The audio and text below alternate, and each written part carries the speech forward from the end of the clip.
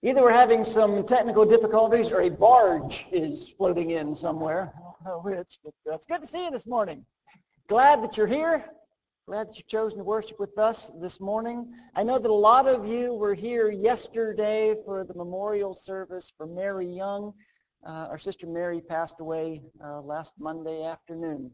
And it was a fitting time to say goodbye to her and to honor her life and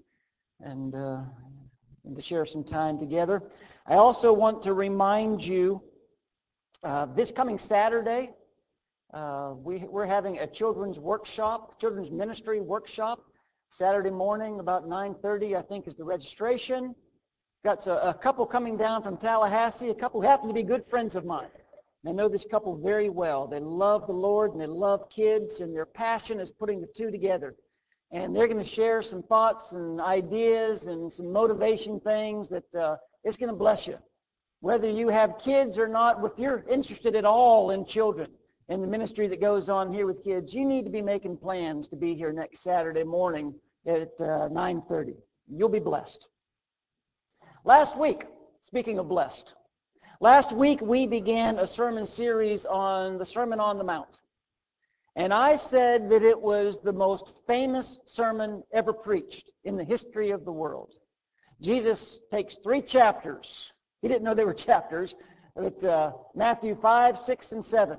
Jesus sits down on a mountainside and begins talking to people who have assembled in front of him. And he's just sharing his heart. He's just telling them things that he wants them to know and some things that I think he wants us to know. And this morning we're going to look at what is undoubtedly the most famous section of the most famous sermon ever preached. Last week we introduced the sermon series. We introduced the Sermon on the Mount by beginning at the end of the Sermon on the Mount. Remember, we went to the end of chapter 7. We started there. I promised it would make sense. I think it still does. I said last week that a good speaker has a strong opening and a really strong closing. And we saw last week Jesus had a really strong closing. He's ended with a story that really challenges and motivates us. And what we're going to find out today is Jesus also has a really strong opening. He gave these people a reason to sit up and pay attention. Jesus begins with a section that we know as the Beatitudes. And while it's true that the Sermon on the Mount is maybe the most famous sermon ever preached, the fact remains that there's still a lot of people that don't know very much about the Sermon on the Mount. In fact, let me share with you something that's a little bit scary. Gallup did a poll not too long ago, and they asked tens of thousands of Americans some questions, and some of those had spiritual focus to them. One of the questions was, who preached the Sermon on the Mount? And given a list of options, one of which was Jesus, the majority of Americans responded, 54% believed the Sermon on the Mount was preached by Billy Graham. Over half of the Americans responded, thought that Billy Graham preached the Sermon on the Mount. In fact, it gets a little bit scarier than that. A significant number of those responding, over 25%, believe that it's called the Sermon on the Mount because it was preached from on top of a horse. I didn't even know Billy Graham rode a horse. So even though we think we know the Sermon on the Mount, I will promise you, as we go through this series, there's going to be things that we're going to talk about that are going to surprise you. And there's things that Jesus is going to talk about that is going to be very challenging.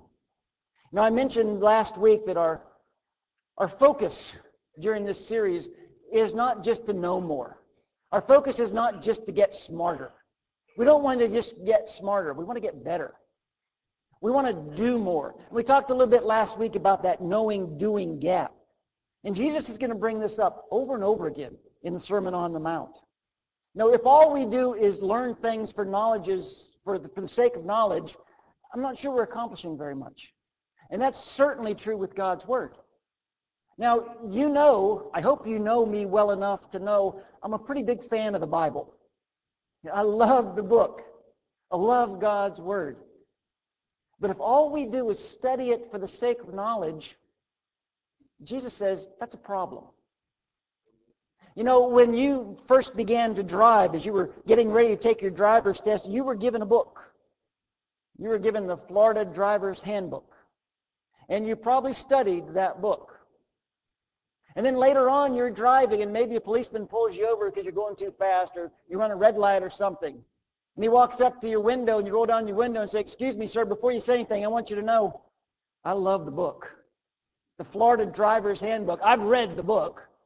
In fact, I read the book every night before I go to bed. I've memorized sections of the book. I tell people how much I love the book." In my heart, I was only doing 45. You think a policeman's going to be impressed by that? I'll tell you, they will not.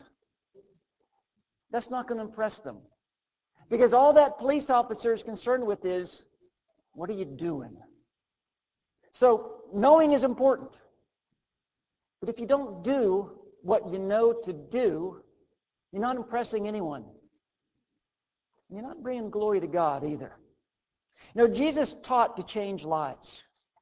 The purpose for Jesus' teaching was to change lives. And as he sits down to give this sermon, this talk on a mountainside, he's changing lives. And kind of an odd thing happens as Jesus is speaking. What you find is nobody's taking notes when Jesus talks on the Sermon on the Mount. Nobody's raising their hand and asking questions. Now, there's no fill in the blank handed out for people to fill in. There's no tape recorder going. Why? Because when you hear something, when you see something, when you experience something that changes your life, you remember it. You just do. Those of you who are a little bit older than me, I bet that you can still tell us where you were when you first heard that John F. Kennedy was assassinated. I was alive then, but not old enough to remember anything. For my generation, I can tell you exactly where I was and what I was doing at 8:46 on a Tuesday morning, September 11th, 2001. I was dropping my son off at middle school over here at Burnett. Heard on the radio that a plane had flown into the World Trade Center. I came here to this building. I went up to the team room because there was a television there. And I sat and I watched the news of that event. Some of the women from the Tuesday morning Bible class came up and joined me. And we sat there for a couple hours and we watched as that whole thing unfolded. And I've never forgotten it. And I'm sure I never will forget it. Because when you see something, when you hear something that changes everything, you remember it. You just do. And so, again, you've got to understand what Jesus is doing here. And we talked about it last week, and it's going to come up over and over again in the next several weeks. Jesus is trying to give these people who are sitting listening to him, he's trying to give them a kingdom focus. He's trying to share with them what life in the kingdom is going to look like. And so this morning, I want to share with you what might be more context than text. We talk about the Beatitudes. You know the Beatitudes. You've heard dozens of sermons on the Beatitudes. You've sat through a lot of classes on the Beatitudes, the first section of the Sermon on the Mount, Matthew chapter 5. If we were to go verse by verse, you could preach that sermon. Probably most of you have memorized the Beatitudes at one point in your life. But if you're able to step back and really get a sense of what's going on in the hearts and the minds of the people who were sitting listening to Jesus that day, and if you get a sense of what's going on in the heart and the mind of Jesus as he's talking that day, this section of Scripture, the Beatitudes, I think becomes so much more beautiful and so much more powerful as well. And you kind of got to go back to the Old Testament to set this up. Isaiah is a prophet that talked a lot about what was to come and what the children of God could expect. And Isaiah said this in Isaiah chapter 52. How beautiful on the mountains are the feet of those who bring good news, who proclaim peace, who bring good tidings, who proclaim salvation, who say to Zion, your God reigns. What does Isaiah say is coming? Isaiah says good news is coming. The gospel is coming. It's good news. What's the good news? Your God reigns. The good news is there is a realm where everything that God wants to happen, happens. Isaiah says this is real. How beautiful on the mountains will be the feet of the one who comes to tell us good news. Good news that God reigns. And then a couple chapters later, Isaiah is going to share some more prophecy concerning what this is going to look like. And Isaiah says, one day, someone's going to come. And here's what he's going to say. It's in chapter 61. The Spirit of the Sovereign Lord is upon me. By the way, spoiler alert, this is Jesus. The Spirit of the Sovereign Lord is upon me because the Lord has appointed me to bring good news to the poor. He has sent me to comfort the brokenhearted and to announce that the captives will be released, prisoners will be freed. He has sent me to tell those who mourn the time of the Lord's favor has come. Who's bringing the good news? It's the Lord's anointed. It's the Messiah. It's Christ. It's Jesus. How am I so sure that Isaiah was talking about Jesus? Because Jesus said he's talking about me. The very beginning of Jesus' ministry is in his hometown of Nazareth. He's at the synagogue and he's doing some teaching. Luke records it for us. When he came to the village of Nazareth, his boyhood home, he, being Jesus, he went as usual to the synagogue on the Sabbath and stood up to read the scriptures. The scroll containing the messages of Isaiah the prophet was handed to him. And he unrolled the scroll to the place where it says, Jesus is handed the book of Isaiah. And he unrolls it and he begins reading this. The Spirit of the Lord is upon me, for he has appointed me to preach good news to the poor. He has sent me to proclaim that captives will be released, that the blind will see, that the downtrodden will be freed from their oppressors, and that the time of the Lord's favor has come. He rolled up the scroll, handed it back to the attendant, and sat down. Everyone in the synagogue stared at him intently. Then he said, "This scripture has come true today before your very eyes." Jesus tells those people, Isaiah was talking about me. I am the Lord's anointed. I am the Messiah. I am the one bringing the good news. Well, who's he bringing the good news to? Again, it's kind of an odd bunch. The poor, the captive, the blind, the downtrodden. Jesus said, I've been appointed by God to bring good news to those who mourn, to those who grieve. Now, the good news isn't that they're mourning, and the good news isn't that they're grieving. The good news is the gospel. The good news is the kingdom is coming. The kingdom is coming, and you get to be a part of it. The good news is those who are poor, those who are heartbroken, those who mourn, those who have been on the outside looking in. Kind of like the little grimy street kid who has his face pressed up against the glass looking into the restaurant at the rich couple that's sitting down to the fine meal and thinking, that could never be me. I would never be able to have something like that. Jesus is saying, no, it is you. This is for you. You're invited. You're included. What is happening? It's for you. Jesus begins his ministry, and he sees people who are desperately hurting, and he helps them. And he sees people who are sick, and he heals them. And he sees people who are diseased, and he makes them whole. And he sees people who are living without any hope at all, and he gives them something to hold on to. Now, who are these people that are on the mountainside that day? Who are the people that are listening to the Sermon on the Mount? Well, I'm sure there are people that would look a whole lot like us today, right? Educated, affluent. Now, I'm sure the men there were all wearing suit and ties. I'm sure the women kind of agonized about what shoes to wear that morning. Their kids were all in the right schools and making great grades. They lived in nice houses, groomed pets, probably all drove hybrid cars. I don't think so. It's really important to understand the subtext of what's going on as Jesus begins preaching the Sermon on the Mount. Listen to what's going on around Jesus. In fact, the very last thing that Matthew records before he records Jesus' Sermon on the Mount, very end of Matthew chapter 4 is this. News about him spread far beyond the borders of Galilee, so that the sick were soon coming to be healed from as far away as Syria.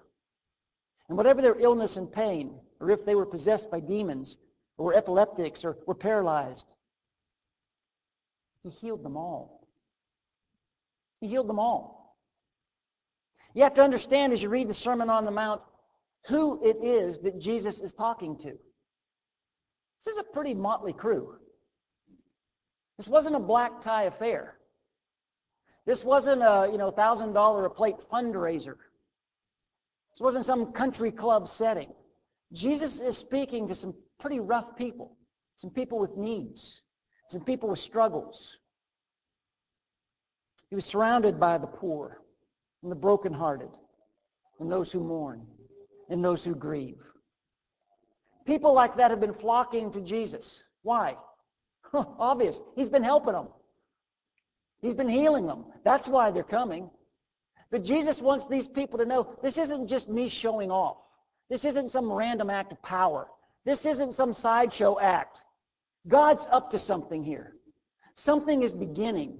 Something is happening. God is doing something. And you're going to be invited to be a part of it. You get to be invited. This is for you. The life that you never thought possible is being offered to you. So he begins preaching the Sermon on the Mount. He said, "Blessed are the poor in spirit, for theirs is the kingdom of heaven." Now, I mentioned last week when Jesus talked about the kingdom, these people listened. They were a very kingdom-focused crowd. And to suggest that the kingdom was available to the poor in spirit, that blew them away. Because they were the poor in spirit. Jesus is surrounded by the poor in spirit. The poor in spirit are sitting at Jesus' feet. People approach the Beatitudes from all different angles. And I have heard them all my life, and you probably have as well, referred to as the B-attitudes. B-E attitudes. As if they're attitudes or something that we are to cultivate in our lives. Things that we are to aspire to be. So I guess I'm supposed to work hard at being poor in spirit. And I guess I'm supposed to work real hard at mourning, because that's the next one. Blessed are those who mourn, for they shall be comforted. And sometimes even though the Beatitudes say blessed, I read them and I feel kind of depressed. And I feel kind of deflated. Because I read them and I think, but I'm not like that. And I'm not sure I could ever be like that. And I'm not really sure I want to be like that. But I don't think Jesus is saying, try real hard to be poor in spirit. And I don't think Jesus is saying, try real hard to mourn. I think he's doing something else here. I don't think Jesus is giving advice. I think he's offering hope. I think he's offering hope, and I think he's also trying to give us a glimpse of what kingdom life looks like. And what life in the kingdom is going to be defined by. And you actually see this a little bit more clearly in Luke chapter 6. Identical situation. Jesus has been healing and delivering, and a crowd gathers around, a pretty rough crowd. In Luke chapter 6, the Beatitudes look like this. Blessed are you who are poor, for yours is the kingdom of God. Blessed are you who hunger now, for you will be satisfied. Blessed are you who weep now, for you will laugh. Blessed are you when men hate you, when they exclude you, and insult you, and reject your name as evil because of the Son of Man. And again, not because it's good to be poor, and not because it's good to be hungry or weepy or disliked, but because the kingdom is coming. And the kingdom is coming, and it's coming through Jesus Christ.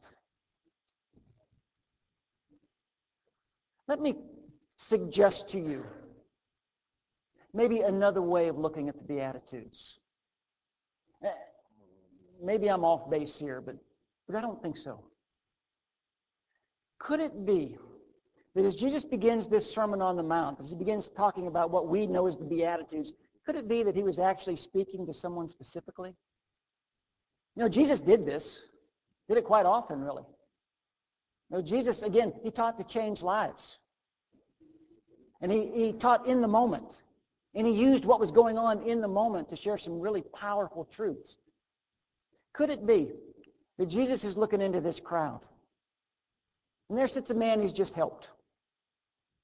Maybe this guy had been demon-possessed, and Jesus healed him. Maybe he'd been emotionally tormented, kind of a spiritual zero. Never invited to the synagogue. Never invited to a prayer meeting. And even though he does nothing to deserve it, Jesus heals him. So maybe Jesus looks at this guy and he says, you want to know who's blessed? I'll tell you who's blessed. This guy's blessed. Blessed are the poor in spirit, for theirs is the kingdom of heaven. Blessed are the spiritual basket cases, the faith challenged, the religious disasters, because the kingdom is for them. And everybody looks at that guy and says, wow. Nobody had ever looked at that guy and said, wow, before. But now they look at this guy and say, wow. And this guy's like, yep, that's me. I am now the poster child, I guess, for the blessed life.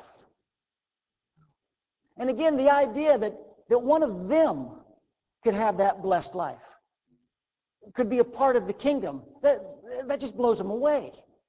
And they're like, who else? Come on, Jesus, keep going. Who else? Who else might be blessed? So maybe Jesus looks at a middle-aged woman, a woman who's known nothing but heartache in her life, a woman who maybe couldn't have children, which in that society was devastating. Maybe a woman who's lost a husband or a child, a woman who came to Jesus just utterly desperate. Maybe Jesus sees her, and he puts his arm around her and says, you want to know who else is blessed? Blessed are those who mourn. Not because it's a good thing to mourn, but because the kingdom is coming for those who mourn. And the kingdom is coming for those who have no hope. You watch what happens in the life of this lady. I've heard this verse taught all my life, that what Jesus really means is, blessed are those who mourn over their sin. And that's good. It's a good thing to mourn over your sin, but that's not what Jesus says. Not here in the Beatitudes. Jesus says, blessed are those who mourn. And I think what he means is, blessed are those who feel like they've missed out. Blessed are those who have convinced themselves they're never going to have the kind of life that they've always dreamed of having, that they see other people enjoying. They've missed out on that abundant life. And Jesus says those people are blessed because they're going to be invited into the kingdom. And every one of the Beatitudes involves situations of human needs that leave people feeling hopeless. It says, blessed are the meek, for they will inherit the earth. The people who have been pushed around. By the way, this is right out of Psalm 37. In Psalm 37, David says the meek will inherit the earth. The meek that David is talking about are the people that are powerless, landless, penniless, the people that have no connections. That's who David's talking about. Now fast forward to the Sermon on the Mount. Who's in charge when Jesus is talking on the Sermon on the Mount? Jesus is in charge, but politically, who's in charge? It's the Romans. The Romans control everything. The people that are listening to Jesus, they don't have any leverage. They don't have any money. They don't have any connections.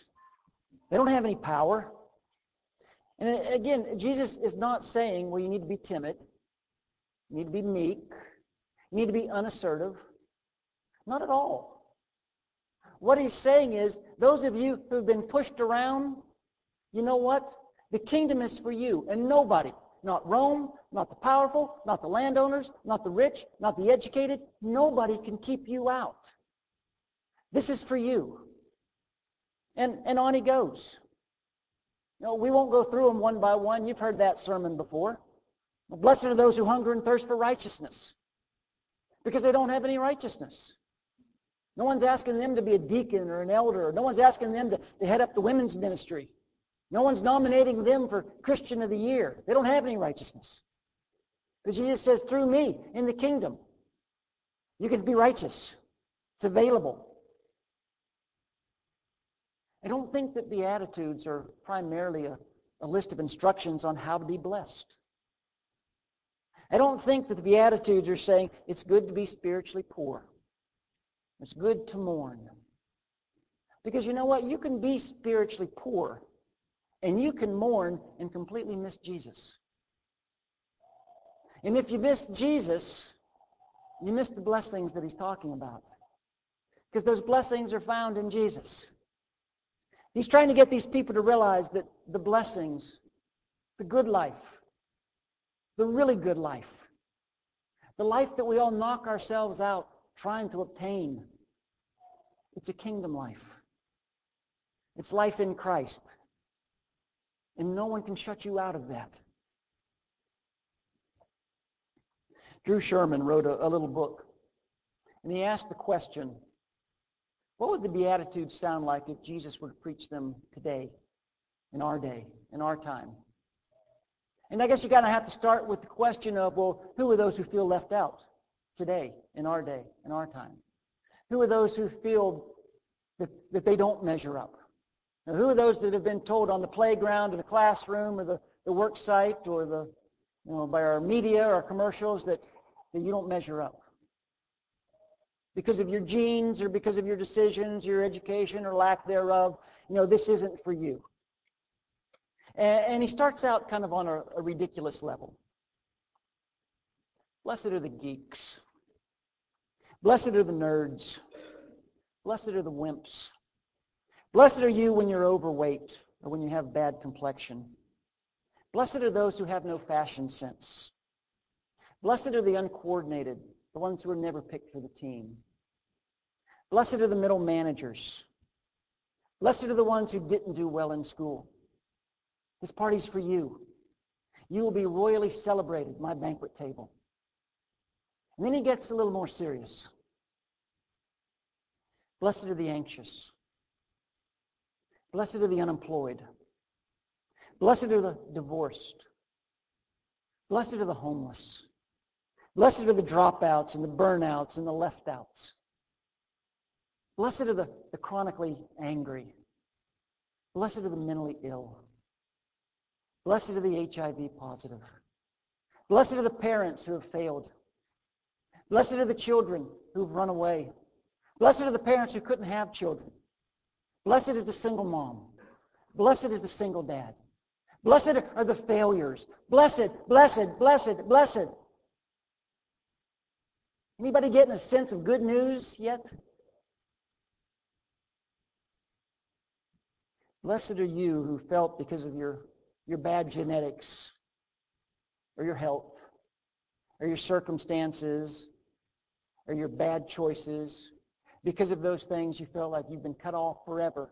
The abundant life that Jesus talks about. I think what Jesus is trying to say in the Beatitudes is, you have not missed your chance. Of all those things that stand in your way and of all those reasons that you can come up with where you could never have this life, Jesus is telling us you have not missed your chance. This is available to everyone.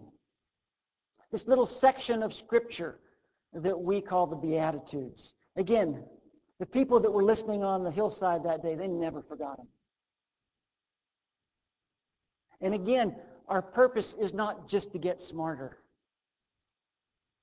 Our purpose is to get better. And our purpose is to do more. And this section of Scripture to me is very, very convicting. Because if I'm really honest with myself, and if I'm honest with you, I will tell you that there have been times in my life when I know that I have tacked up a no trespassing sign where Jesus has wanted me to roll out a welcome mat. And I repent of that. And I'm trying to do better with that. But I think Jesus is saying in the Beatitudes that every person, every background, every education level, every culture, every language, everyone is invited into the kingdom. can have the blessed life that Jesus is talking about. And those blessings are available in the kingdom. And those blessings are available in Christ Jesus. The life that we're really after, the life that we dream about, is a life in Jesus. I think that's what he's beginning with here in the Sermon on the Mount. So this morning, maybe you've been chasing after the wrong good life. Maybe you've been chasing after the wrong things and the wrong goal. And maybe today Jesus is speaking to your heart. And Jesus is saying, no, won't you turn that over to me? Now, won't you give that to me? Allow me to bless you.